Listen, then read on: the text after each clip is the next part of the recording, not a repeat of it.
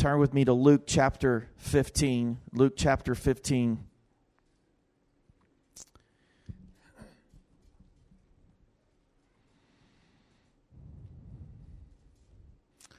I know sometimes it is our nature to, when we see a familiar passage or a familiar story being preached about, that we immediately jump to, oh, I've heard a message from this 1,000 times in my life. I know which direction this is going to go. But I would challenge you that you would allow God to speak into your life in a unique way from a very familiar passage about the prodigal son. And you're going to see how God's going to tie in the Pentecost Sunday flavor of this story, because in the end of it all, if we don't realize the responsibility that we have to be full of the Holy Spirit so we can reach the lost, then we have missed the whole message and the very reason why God sent His Spirit, so that we could be that church.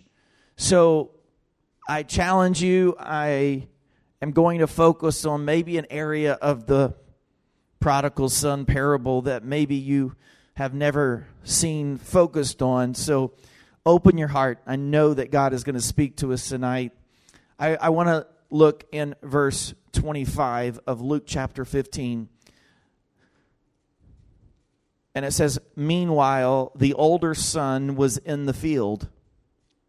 When he came near the house, he heard music and dancing. So he called one of the servants and asked him what was going on. 'Your brother has come,' he replied, 'and your father has killed the fattened calf, because he has him back safe and sound.' The older brother became angry and refused to go in. So his father went out and pleaded with him. But he answered his father, 'Look, all these years I've been slaving for you and never disobeyed your orders.'" Well, there he's already lying. He thought he was all perfect, and now he's lying. "Yet you never gave me even a young goat, so I could celebrate with my friends. But when this son of yours, who has squandered your property with prostitutes, comes home, you kill the fattened calf for him." "My son," the father said, "you are always with me, and everything I have is yours. But we had to celebrate and be glad, because this brother of yours was dead and is alive again. He was lost and is found." God, speak to us tonight. Open our hearts. God, as Pastor and I had lunch today, and we were talking about how we were raised in Pentecost, and Sunday nights, Lord, was that time of an incredible freedom and liberty just to go after you. I pray, God, tonight that this Sunday night would be memorable in our history as we look back on our life following you and seeking you. I pray that not one of us would walk out of here the same. I pray that something so supernatural would take place in our hearts, that you would speak to us, you would challenge us, and you would take us to that deeper place. God, may we learn, may we receive everything that you have. May we never be that disgruntled person that the other brother was, not taking full advantage of everything that the Father's house has for us. God, speak to us. May this be a special night because you are here. Holy Spirit, have your freedom. We invite you into this place. We open ourselves to you. And we give you glory, God, for this incredible weekend, Lord, as we have been in your presence. Bless these people. Bless this church. Bless their families. Bless their marriages. Bless their finances. Bless their health. Bless their ministry. In Jesus' mighty name, We thank you, Lord.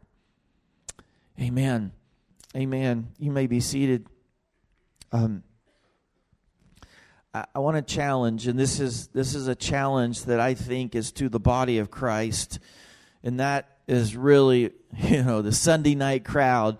I mean, you guys are faithful. You are committed. You're hungry.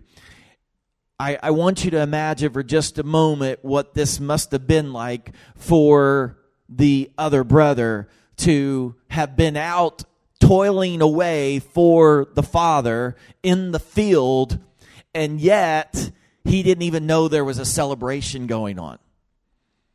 Church, may we never become so ingrained with what we do for God that we miss out on the very thing that moves God.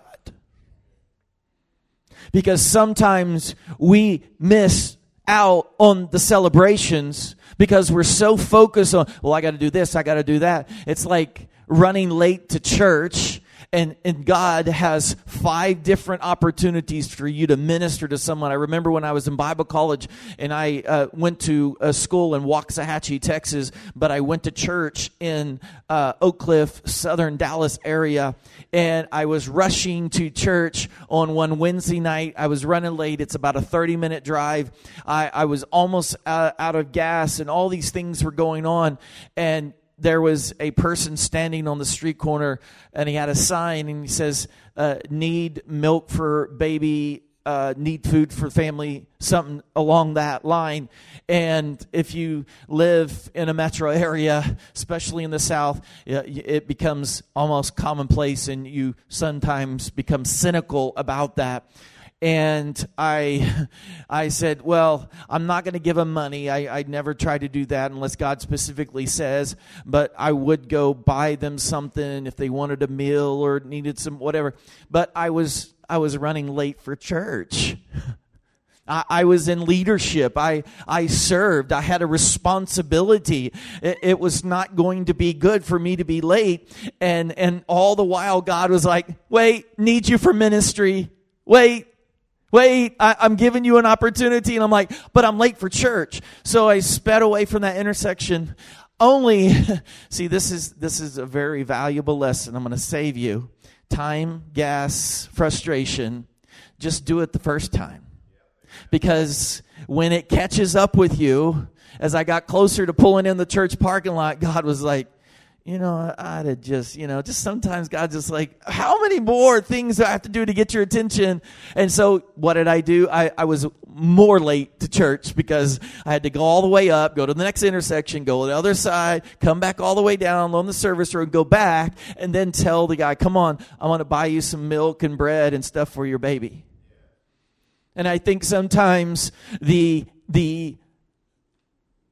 problem that we have is we're so blessed with ministry and church in America that we have so many things going on sometimes under the responsibility of, I'm living for God, I'm doing what God's called me to, and yet God's like, you've forgotten how to celebrate. You've forgotten even why you're doing this. You didn't even know your own brother that you have seen your mom and dad weep and cry for and pray and wonder if he was dead or alive. He's already come home. They're already starting the party, and you didn't even know any of it.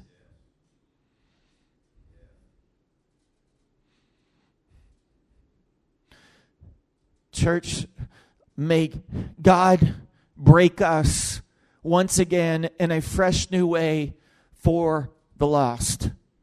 The tendency sometimes is to become very spiritual when we look at other people when they don't have it all together.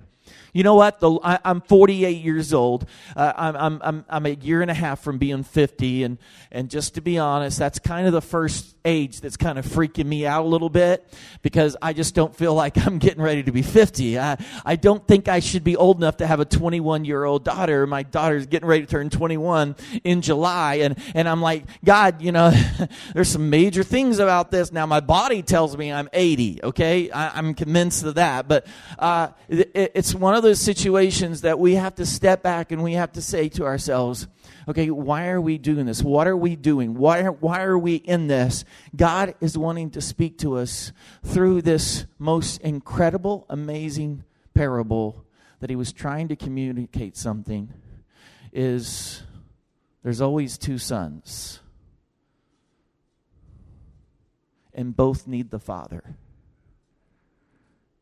It's easy to become judgmental, like the other brother, the prodigal son's brother, was out in the field and never turned his back on his father, never went out into the world, and always was just hardworking. And sometimes it's easy to say, God, I've never missed church. I haven't missed church in 25 years. I've given my tithes. I've given to missions. I've served in this capacity, in this capacity, in this capacity. And I just serve you and I love you and I'm committed to you. But I just don't understand why we have to do that.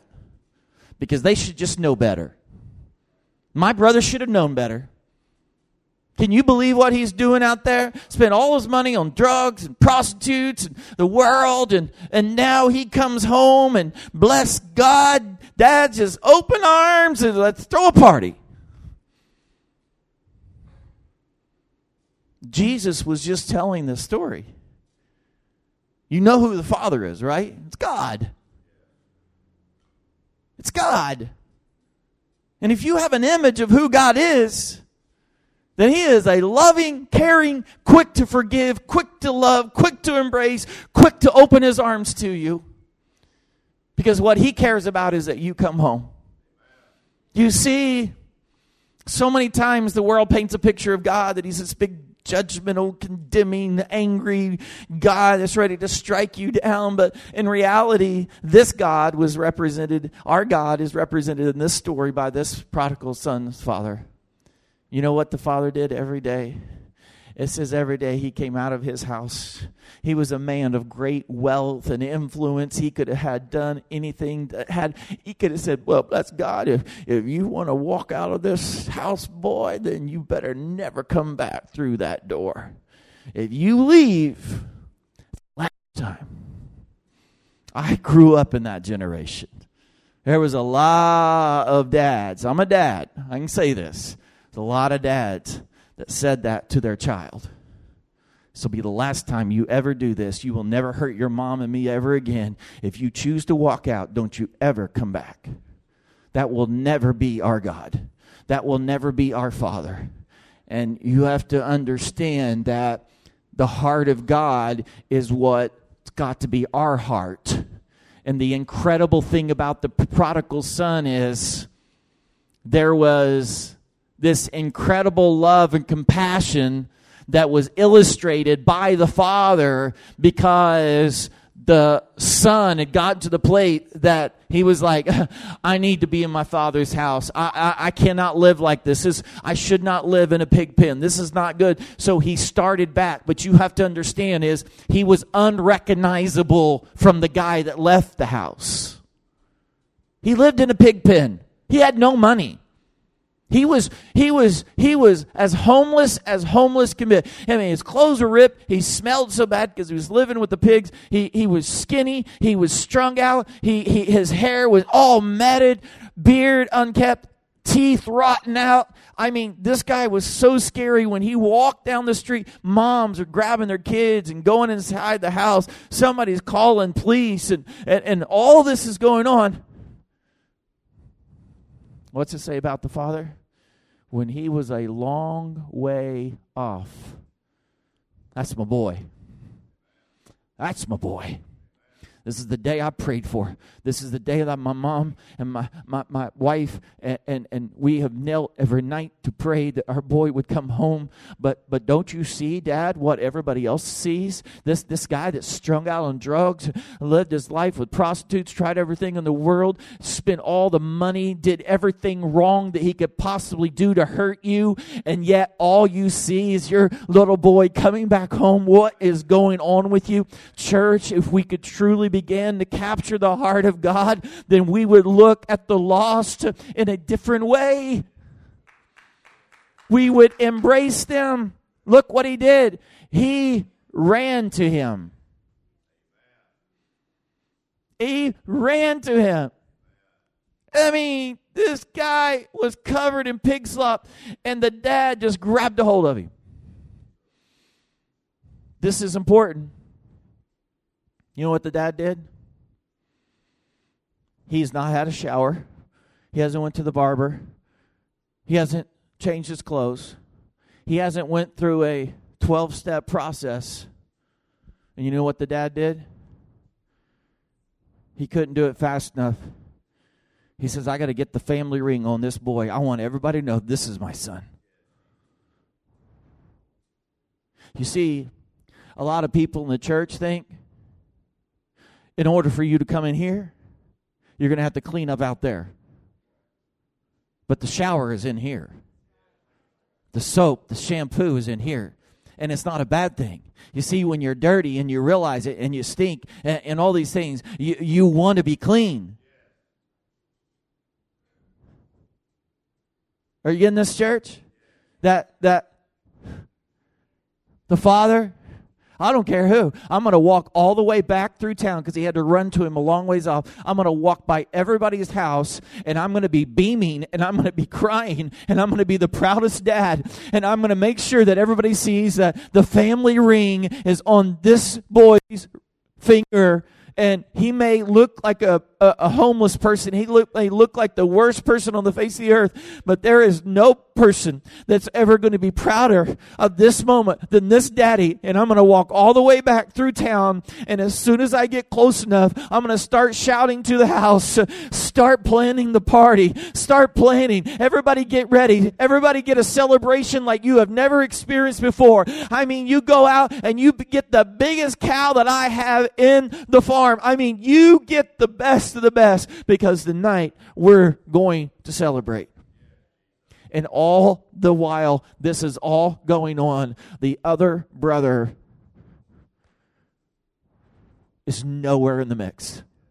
Do you realize that we can be so distracted from doing ministry and doing church that we miss out on the very heart of what God is doing and wants to do? Because the reality is the other brother should have been running along with the father to embrace his brother. I had a chance to minister in the country of Romania several times. The area that we minister in is the Transylvania Alps region. It's about a 5-hour drive from Bucharest to Sibiu. The area, all the kids, this will grab, did you see that? The movies of Transylvania, the cartoon and Dracula and, Transylvania area of Romania, that's where Dracula is from. Now, he's not really Dracula. His name is Vlad Dracul. Vlad Dracul is one of the most historic, amazing leaders of the country of Romania. There was really a leader. Hollywood, because of the way he dealt with the enemy, the Turks. The Turks would try to invade Romania, and so Vlad Dracul would deal with them in a very bloody and vicious way. He would impale them alive in sticks and put them in the yard of the area in front of his palaces. So he became known as a very bloody ruler, but he wasn't bloody against his own people. He was bloody for them. And so he has become one of the most famous, well-loved leaders in their history. And in fact, in their schools, obviously there's no photo of him because this was back in like the, I think, 1600s. I could have that wrong. But they have drawings of him in every school in Romania. And we got to go to one of his castles in the Transylvania area and experience amazing history. But in this country, Romania, the people that are treated the worst are the gypsies.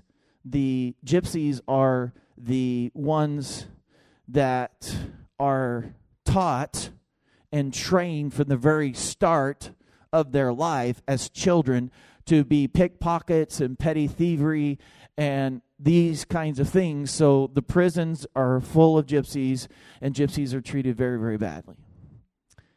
In fact, a lot of times they're not ministered to. But we went in there and we were determined to minister to the gypsies. Well, it turns out that there's a king of the gypsies. He lives there in Sibiu, Romania. He is literally has ambassador status with the country of Romania. He has, I didn't know these cars really existed, but he had one of those cars. You know, you always see in the movies that has the flag sticking on the front side of both sides of the front of the car. Literally, he has ambassador status with the government of Romania and deals with governments around the world, but he's the king of the gypsies. And God saved him. So with his wealth, he began to build a church and a Bible school there in Sibiu, Romania, where we were ministering. And when he found out that we were there to minister to the gypsies, he was so blessed by that he invited us to his house for a meal and to celebrate what God has been doing. And so I was just thinking about that when the scripture of the brother that he's coming in from the fields and he starts smelling, come on, grilled beef has a distinct smell, right? It draws you in, okay? Right? It's a good thing, right? The brother says, wait a minute, I'm hearing singing and dancing, and it's Tuesday night, okay? This is not normal. What's going on here? I'm smelling something really good. I'm smelling steak, okay? I'm smelling some hamburgers grilling, okay? Something's going on, and I have no clue because I've been out there working really hard, and it literally took me to this night that we got honored at the King of the Gypsies' house. What they do to honor in their culture, whoever is the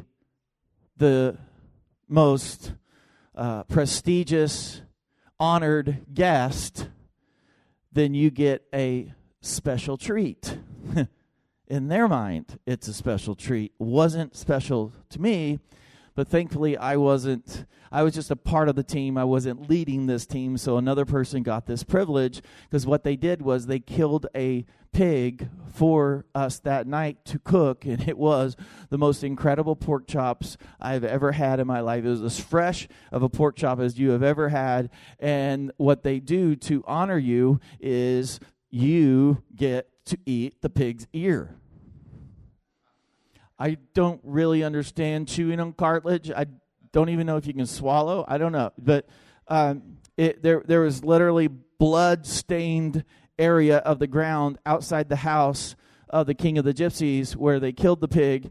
And I learned something very valuable about being on a missions trip. And I can help you one day if you ever find yourself in the same situation. Number one, eat slowly. I'm not kidding you.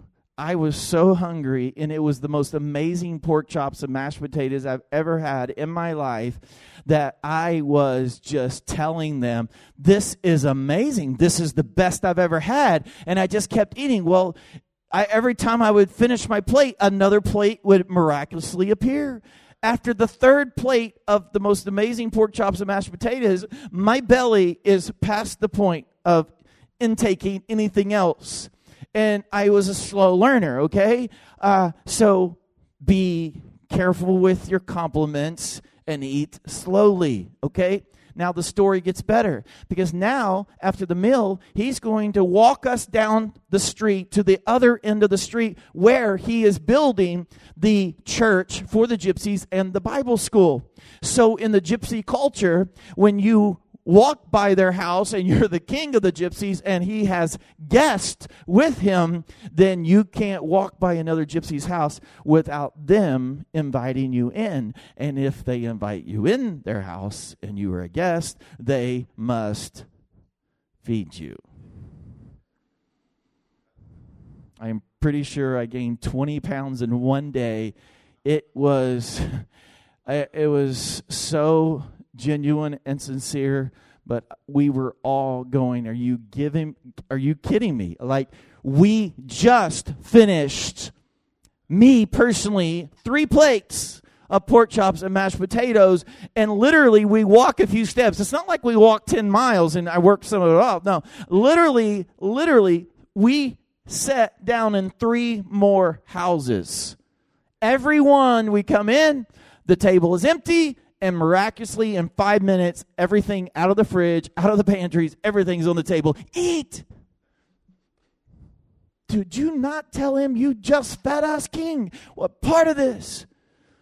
But I'm reminded of what that must have meant to this hungry brother. He was like, I'm smelling this. And then they tell the brother, well, are you kidding me? You haven't heard? Your brother's home. We're having a celebration, a party. And then that was the moment. That was the key. Church, your church has been blessed with these amount of seats. You know what that tells me? There is someone's name in this area that is for that seat. May we not rest until every seat is filled. And when that takes place, then you can go to another service and you can continue to reach another group of people, because I can assure you, no matter how many churches are in the area, there are always more people to be reached. And we must understand we can bang our heads up against the wall doing ministry, and yet never see people saved. And that's not the heart of God. The Father's house is for people to come.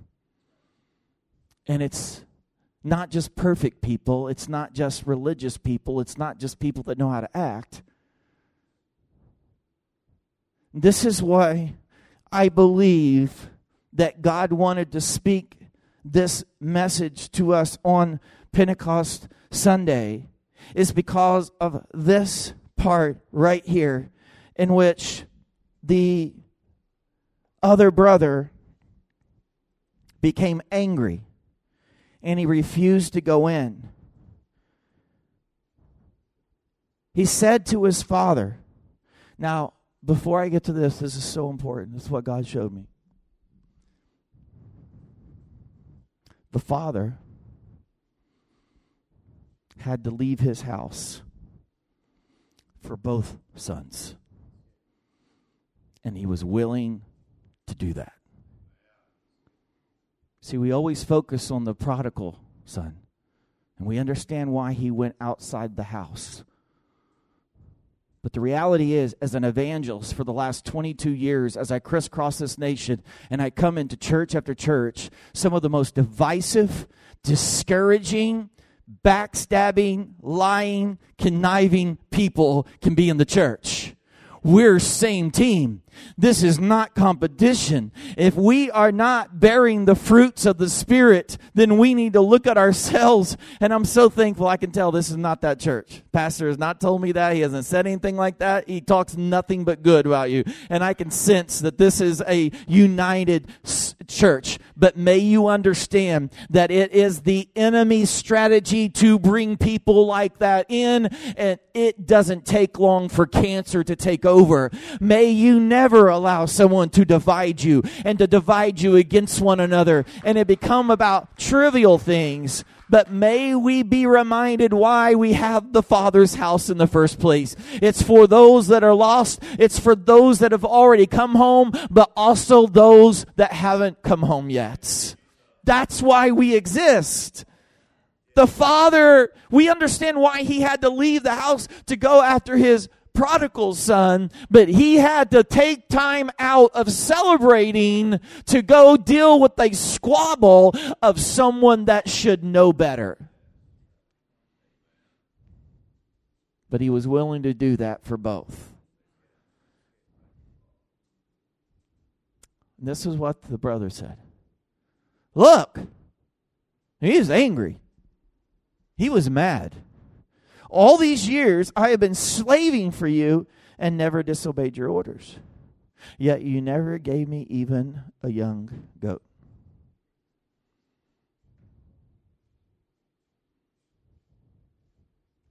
the son of yours who has squandered your property with prostitutes comes home and you kill the fattened calf.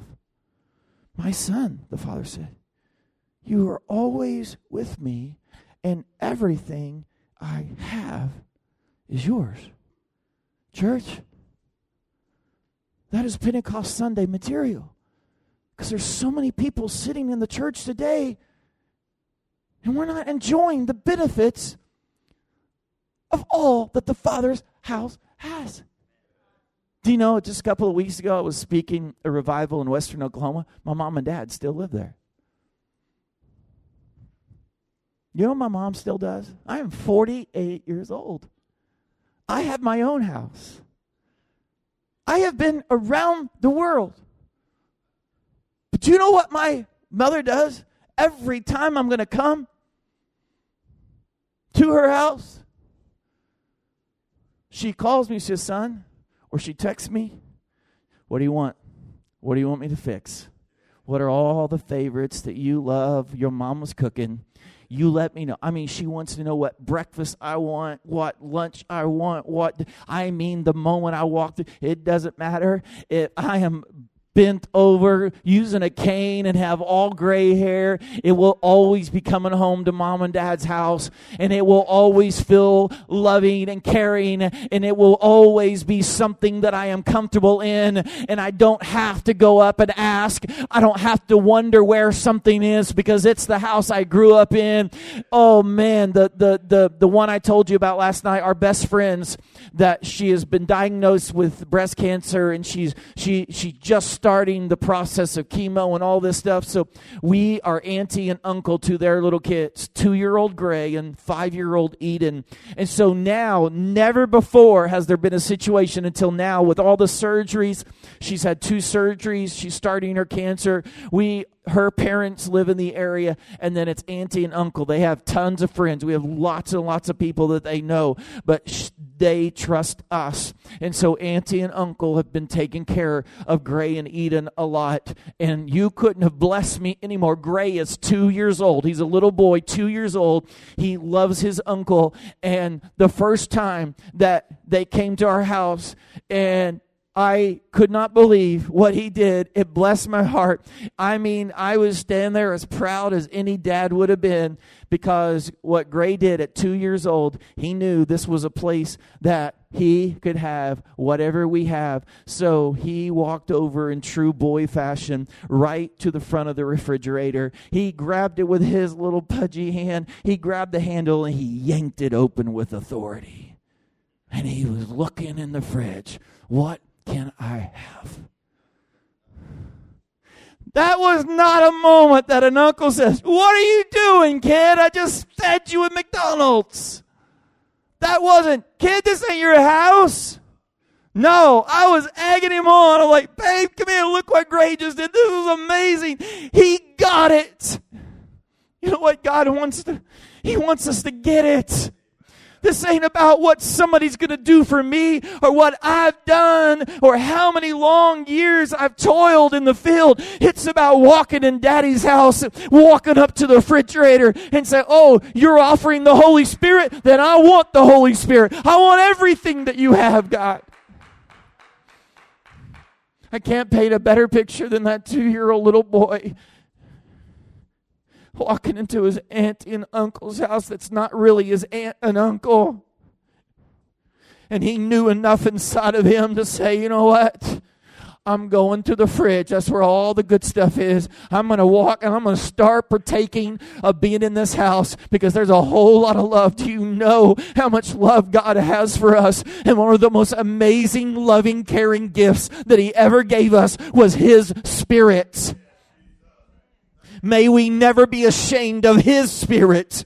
May we never believe a disoriented, a divided church world out there in many ways. They are afraid of the Holy Spirit. They are afraid that the Holy Spirit is going to offend someone. Well, let me tell you this. It is God's Spirit. And why would He ever have something in Him that is a part of who He is that pushes people away from Him? No, it's the exact opposite. The Holy Spirit draws us to Him. to Him.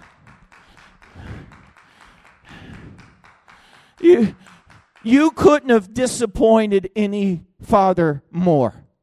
He expected it from the prodigal son. Oh, I know why. There's all the marks on your arm because you've been shooting up. I know why you're just worn down to skin and bones. Your eyes are hollow. I can expect that because you haven't been in the Father's house. But what I don't understand, son, is you've lived in this house every day for your entire life, and you missed it. You missed it. Are you kidding me? How can you live in this house and not have ever walked up to the fridge?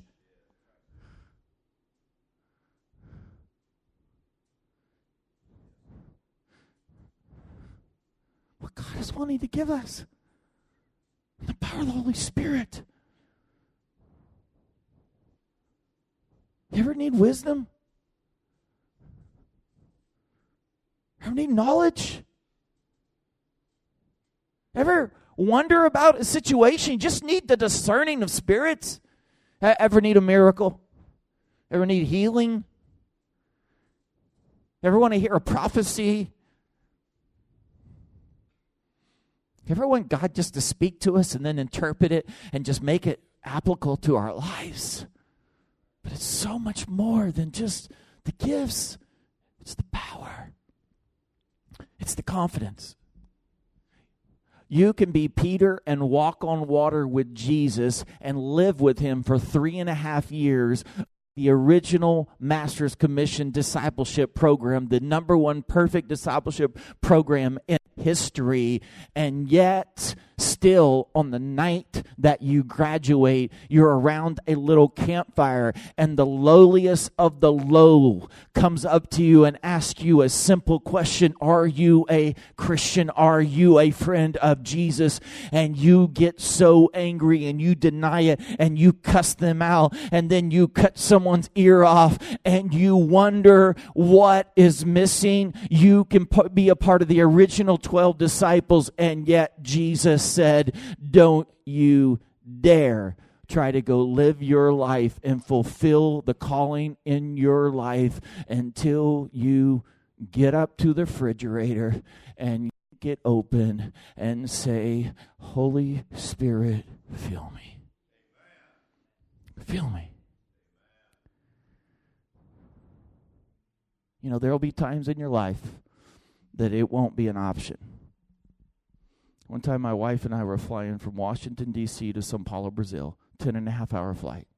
We're on a United flight, Boeing 767. It's 4:30 in the morning. Everybody's asleep. It's dark. We've been flying for hours. We still have 4 more hours. And then everybody gets woken up by the pilot saying this exact thing. We are over the Amazon forest. It is 4:30 in the morning. And this is what we hear. Hello, ladies and gentlemen. This is your pilot. And we're going to have to make an unscheduled stop. We're going to have to land in Macapá, Brazil, because we are running low on fuel. I don't know if you fly a lot, but someone that's flown around 3 million miles, they always put enough fuel to get where you're going. Because there are no Shell stations at 35,000 feet. You get it? So when he said that, I turned to my wife and I said, babe, he's not telling us something. We're making an emergency landing, and I don't know why, but it would be a really good time to pray. We landed without incident, and we would not know what happened until we landed, and one of the flight crew went out on the tarmac, took a picture on their cell phone, then came back on the plane and started passing it around because we were stuck there for several hours. The Boeing 767 has an engine on the left wing and one on the right wing. We lost our engine on the right wing. Not as in it stopped working, as in fell off the plane. Over the Amazon forest somewhere, there is a village that still is worshiping the flaming object that came down one night and squashed Grandma's hut. But it's just a Boeing 767 United Airlines engine that killed Grandma.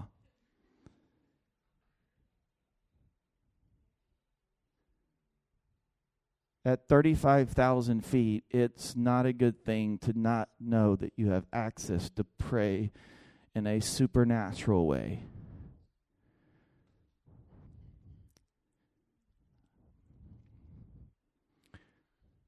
If you call me, feel free. But if your name is not in my contact list and it does not pop up as a name and it's just a number, first time you'll have to leave me a message.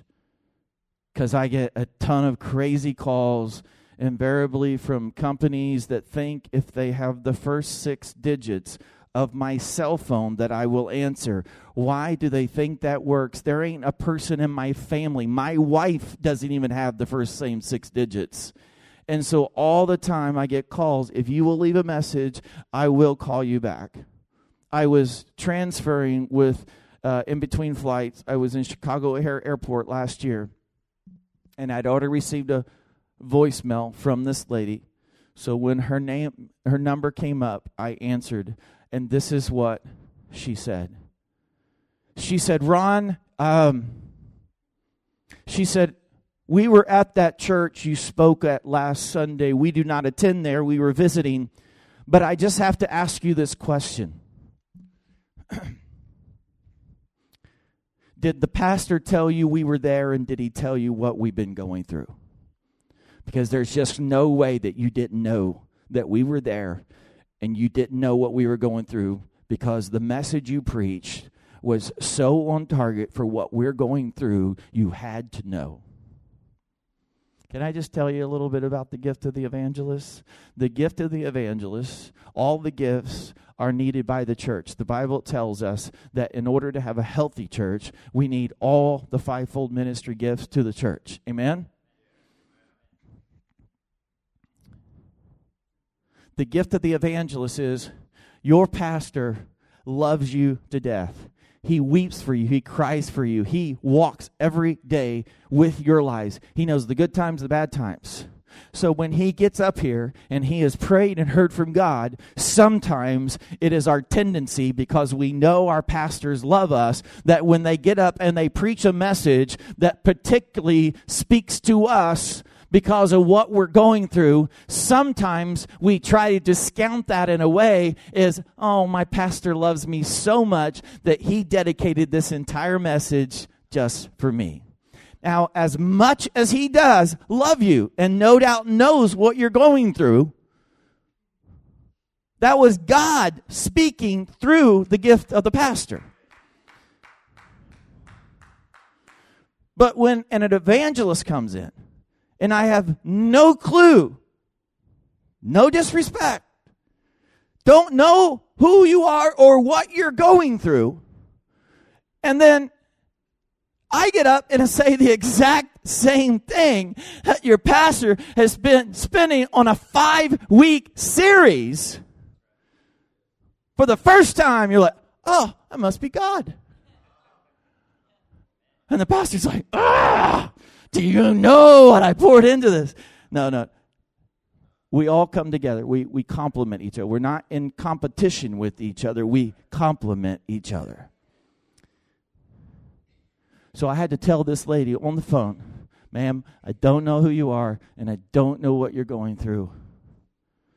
She proceeded to tell me the story. She said, 6 months ago, I have 2 younger children, and this is, Pastor, just get ready. Pastor may stand up and shout and do a little dance really quick when I tell you the first part of this. So just warning, okay? I'm going to give Pastor plenty of room to have all the chance. The first part of the story is the mother says, we don't go to that church, but the reason why we came back is we were there the week before. But my children, I have 2 younger children, and then I have a 19-year-old daughter.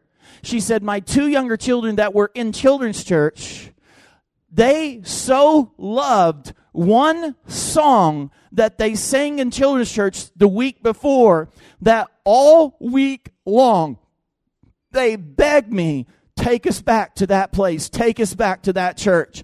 If you ever think that the role and the responsibility and what God is using you in, I don't care if you hold open the door every Sunday. I don't care if you get here early and make the coffee. I don't care if you pick up the donuts, if you hang out with the kids every week, you play an instrument, you pray and intercessor, you're helping in one area or the other. Don't you ever underestimate the role that God is going to use, because it was one song in children's church on a Sunday morning that got a whole family back. Amen.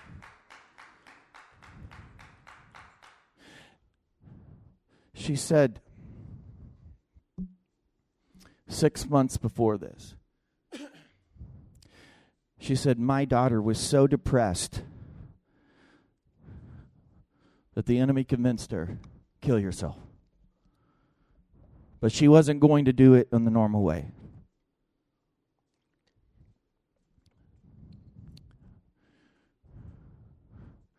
She called the cops. She called 911. She waited until 2 officers responded. In the area that they lived, this was all documented on all the local news stations. She said, my daughter waited until the 2 police officers got there. Then she pulled out the gun, stuck it to her head, and pulled the trigger. And it did go off, and it did shoot her, and it did go into her brain and took off the front lobe of her brain.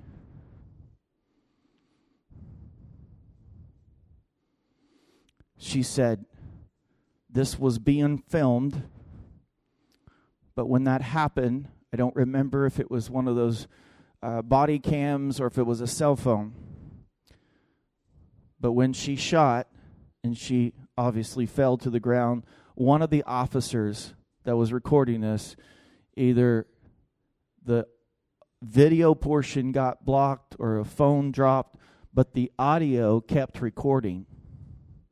And what you hear in this audio is this. She is laying there on the ground with a massive gunshot wound to the brain. Obviously, there's blood. There's this 19-year-old laying there completely, probably motionless. And one of the officers gets down there and tries to do everything he can to save her.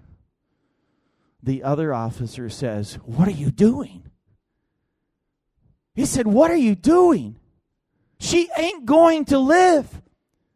Why did you send out the emergency call for an ambulance to respond?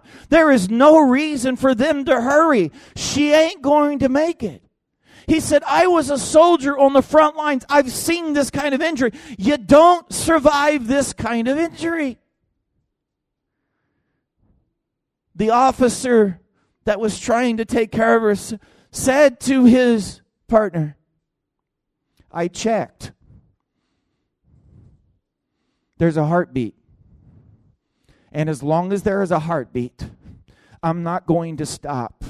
And as soon as the EMTs got there, they started doing what they do. Then they took her to the hospital, and then the surgeons started doing what they do. And can I tell you, that Sunday that I spoke at that church, 6 months after that took place, not only did the mother and her 2 younger kids come to that church, but her 19-year-old daughter walked in. She is alive today. She is not a quadriplegic. She is not in a vegetable state. She is able to talk and see and be able to understand, and I got to meet her. So what that mother was saying and what God is saying is we got to be a church that starts believing in the supernatural power of God to take a situation that it looks like to everybody else, just like the prodigal son. It looked like somebody that everybody should write off. But God says, I checked, and there's still a heartbeat. You see, as long as they are alive, church, we have a responsibility to jump in there with the power of the Holy Spirit and to see people's lives come back.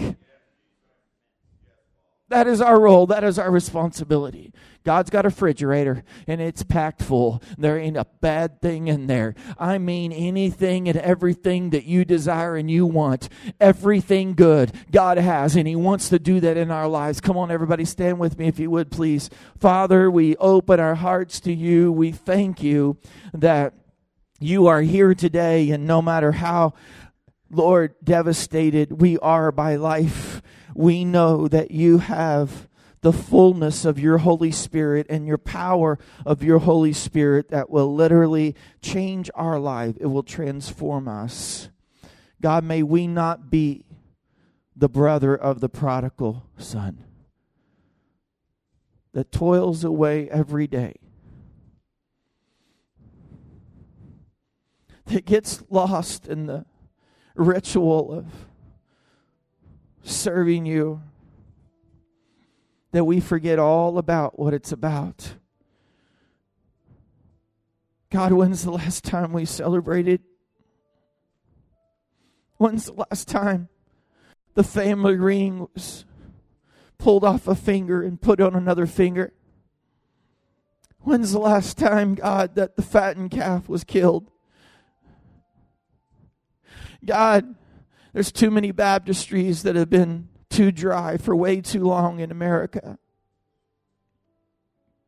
God, there's way too many empty seats, oh God.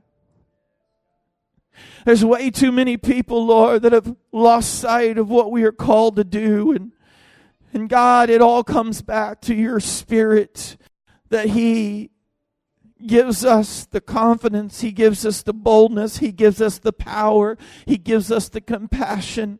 He equips us, He anoints us to where we can have a discerning of spirits. We can understand. We can have the wisdom that we need, the knowledge that we need, the miracles that we need, the healings that we need.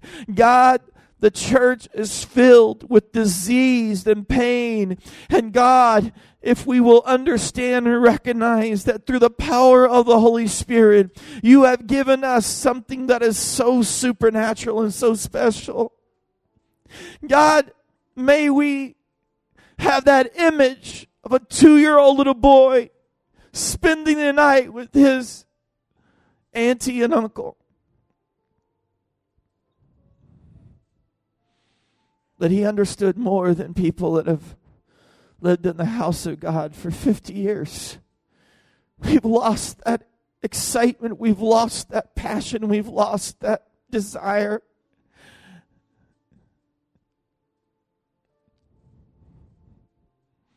God, awaken the body of Christ in America. That we understand why we toil in the fields. That we understand why we come together so we can have buildings like this that can minister, celebrate recovery. God, a place that people can come and find You. They can find their purpose. They can find their forgiveness. They can find their God. They can find their Creator. God, tonight I pray, may we examine our own lives. God, what have I been so consumed with that I've been missing out that You have for me? God, there are areas in every one of our lives that we become ritualistic. We become so consumed with doing our task that we've forgotten even what it means to celebrate someone coming home.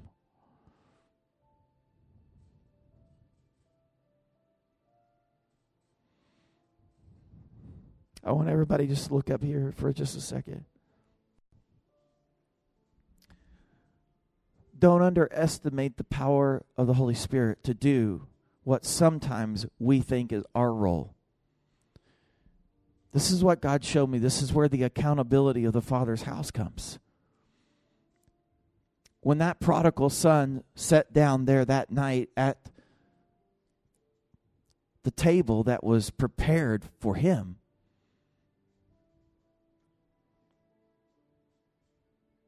all of a sudden, he began to look around the table. He was like, oh, wow. She's got a beautiful smile. She's adorned with the glory of God. He was over there. Oh, man. He put on his best. He came. See, when you come to a party, go shower and put on nice clean clothes and get your hair done or trim your beard. You smell good. You look good. You cleaned your car because you're going to the party.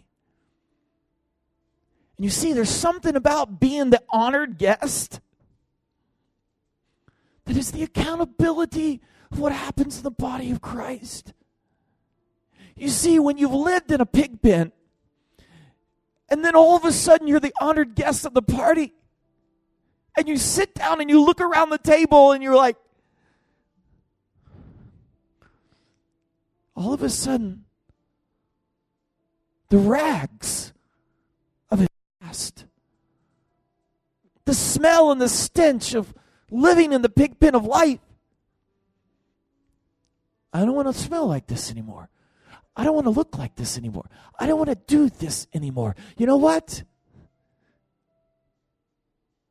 I want to go take a shower. I want to put some new clothes on. I want to shave. I want to brush my teeth.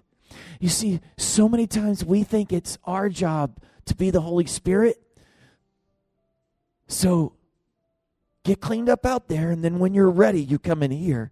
But God showed us, Jesus showed us, in telling us this story, that it's the opposite way, that sometimes we've gotten confused, and as a result, they never come in. Because they'll never come in living the way they have in the world if they think that before they can come in, they got to be a certain way or look a certain way. You see, that's the power of the Holy Spirit in our lives. That we showed up for a party. Do you understand what that means? We gave our tithes and offerings, so there is a building, and there is electricity, and there is air conditioning, and there are seats, and there is a pastor, and there is a staff, and there all of this because we were waiting for you to come. Because we knew you and we loved you and we know you've lived a hard life and we know you've been a drug addict and we know you've been a prostitute. We know you've been into all kinds of immorality and living in the world. But the greatest thing is we know you don't know our Lord and our Savior and you've been away. And so that's what Sundays, that's what services are all about. It's having a party and celebrating and giving the chance for someone to come in here and say, this is what I've been missing. Can we fill this altar right now? Every one of us be challenged in a way to say, God, I want everything you're offering. I want the fullness of the Holy Spirit. I want the power of the Holy Spirit. I want to be that one that takes full advantage of everything. Can we do that for them? Can we do that for your neighbor? Your son, your daughter, your coworker, your fellow student, the person who lives down the street. Can we do that for our brothers and sisters that haven't come home yet? Can we grab a hold of the fullness of what God is offering? Come on, everybody that wants to do that. Come on. Fill this altar right now. Come on, church. Come on. You want the fullness of the power of God in your life so much that when we provide the opportunity of being Christians and having a church, that we literally get in a place that our focus is different. Our goal is different. Our drive is different. Everything that motivates us is different. It's not about the years that we toiled out in the field. It's about that my brother, my sister has come home. Can we get into that environment that we say, God, speak into my life, pour into my life, fill my life right now? Can we become so broken for those that have yet to come that we provide an environment for them to come in and receive the fullness of God. Can we seek after the Holy Spirit? Come on. God wants you to have the fullness of the Holy Spirit in your life. And so now we need to open ourselves to that power of the Holy Spirit that helps us to overcome temptation, that says no to immorality, that gives us the ability and the strength to stand up and reach our world. Come on, let's go after God. Come on, let this personal moment with you and God be such an intimate time that you begin to weep for the brothers and sisters that have not come home. But it is our responsibility to get so full and overflowing of the Holy Spirit that we are the church. We are the body of Christ.